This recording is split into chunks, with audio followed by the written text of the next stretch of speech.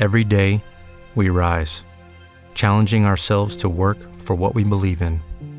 At U.S. Border Patrol, protecting our borders is more than a job. It's a calling. Agents answer the call, working together to keep our country and communities safe. If you're ready for a new mission, join U.S. Border Patrol and go beyond. Learn more at cbp.gov/careers.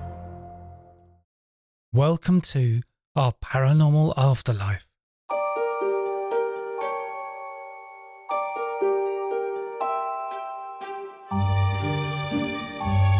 This is episode 110 of Paranormal Stories. This episode I'm reading from Phil Webster's book, Glowing Deeper. When I have guests on my podcast, I read their books to work out questions for the episodes. And when reading these books, I always find such fascinating information that never makes it into the podcast. And here I get a chance to give you a peek into the book. I've put a link to the book in the show notes, and I did seek permission to record this extract, and the author kindly said yes. And if you enjoy this podcast, please leave a review and be sure to subscribe. So I'm going to read an extract from chapter 10, and this is what Phil has written. Gerard hails from Catalonia and currently lives in Iceland. We worked together while I lived in Helsinki, and we've been in touch ever since. During meditation at home, Gerard found himself on an airplane, looking at his brother and sister-in-law seated in the window aisle. He noted how they were dressed, what they were drinking, and which row they were seated in. He tried to call his brother when he came out of meditation. His brother's phone was off because he was on a plane. When they eventually connected, Gerard's brother confirmed that he and his wife had indeed been on a flight, how they were both dressed and what row they were in, and what they were drinking during the trip. Some years later, Gerard was unable to attend his grandfather's funeral due to work commitments. So through meditation, he intentionally projected his awareness from Iceland to the ceremony in Catalan and stood in the church beside his mother. When the time came for the burial, Gerard told me how he watched remotely with the other mourners outside in the church grounds. And then something very interesting happened. Another being, not human, was standing beside the burial plot and looked directly at Gerard. Although he didn't sense any malice from the being, who he had difficulty describing when we spoke, the being gave him the impression that he shouldn't have been there in astral form. After watching the completion of the ceremony, Gerard took the guidance and returned his awareness to his physical form in Iceland. When he later spoke to his mother that same day, she confirmed what he had witnessed by describing the clothes she had worn and the order of events during the ceremony. I've always been fascinated with this phenomenon, and I've recently begun practicing it again myself. It is not unlike people describing the moment of physical death, often on hospital operating tables, when they talk of a tunnel and a light and reconnecting with lost loved ones before being brought back to life in the physical world. My own mother once described this to me. She told me that when she gave birth to me, a very difficult birth where we both nearly lost our lives, she recalled a warm, welcoming tunnel of glowing green light, and her own mother being there, who she had lost when she was only 11 years old. My mum never talked of anything else supernatural ever occurring during her lifetime, and I never really knew what her views were on esoteric subjects. She told me about this experience very matter-of-factly. I do not doubt that it happened at all. As far as science is concerned, an event or experience isn't real until it is objectively proven. A subjective experience isn't scientific fact. Given that the experiences we talk of in these pages are deeply subjective, it will no doubt always remain the same for decades to come.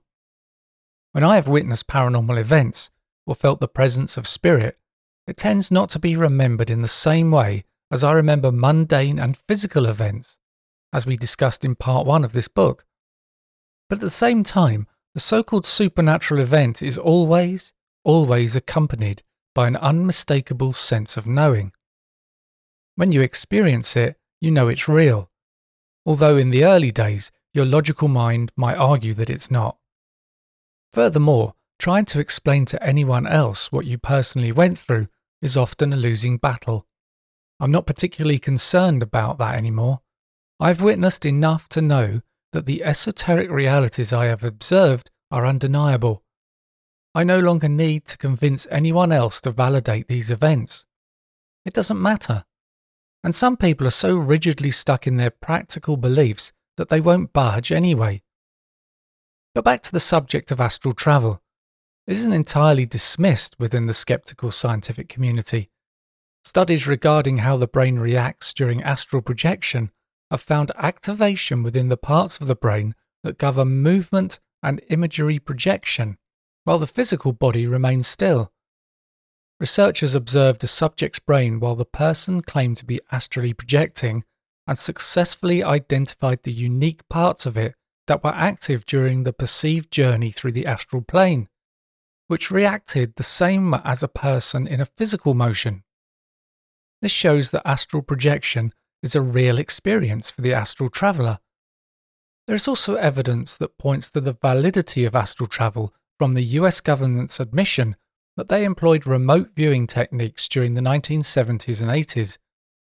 I'm edging on conspiracy territory here, which is of no interest to me at all, but since this evidence is in the public domain, I shall briefly mention it. A declassified CIA document released in 2001 talks of something called Project Center Lane. In June 1983, Army Commander Wayne M. McDonnell was given an assignment to assess the psychic services provided by the Monroe Institute, located in the Blue Ridge Mountains, Virginia. He spent a week undergoing their psychic-focused treatments designed to expand a person's consciousness.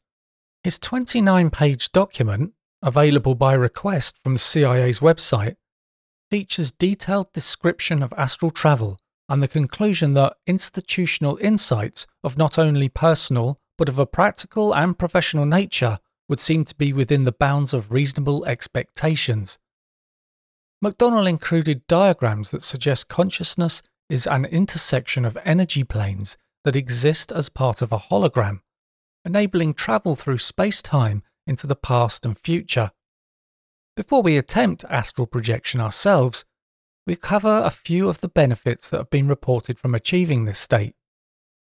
Many people describe how after the experience they ascend to a new threshold of understanding through a cognitive shift in their awareness, similar to how people respond to near-death experiences, or when astronauts return to Earth after seeing it from beyond its gravitational confines. People make career changes, develop a new compassion for all living beings. They begin to respect their own physical bodies more, lose their fear of death, and can also heal grief. It is possible to meet our loved ones who have passed over on the astral plane. During the time away from your body, you may be able to access the multiverse, experience past lives, fly beyond the Milky Way, or have interdimensional experiences. For example, you may witness a blending of your immediate astral environment, your bedroom, garden or street, with one from the past, including people who lived on that spot before you. You may or may not have an astral projection experience through following the instructions in the next exercise. If you are someone who suffers with insomnia, sleep paralysis or lucid dreaming, it is likely you will. It is likely you already have. Suffering from insomnia or sleep paralysis can actually speed up the process of astral travel rather than being a hindrance. If you don't successfully achieve separation on the first few attempts, perseverance will, in time, bring results. There is nothing to fear. It's natural to feel some apprehension in stepping into the unknown for the first time. But here's the thing. To come back, all you have to do is think about your body, and you will be back, instantly. In fact, I would advise you not to think about your body for as long as you want the experience to last. You will be pulled back there in the blink of an eye the moment you do. Don't attempt to travel when you are overtired, hungover, or in a negative frame of mind. Use what we have learnt through meditation to assist you in stepping beyond your thoughts.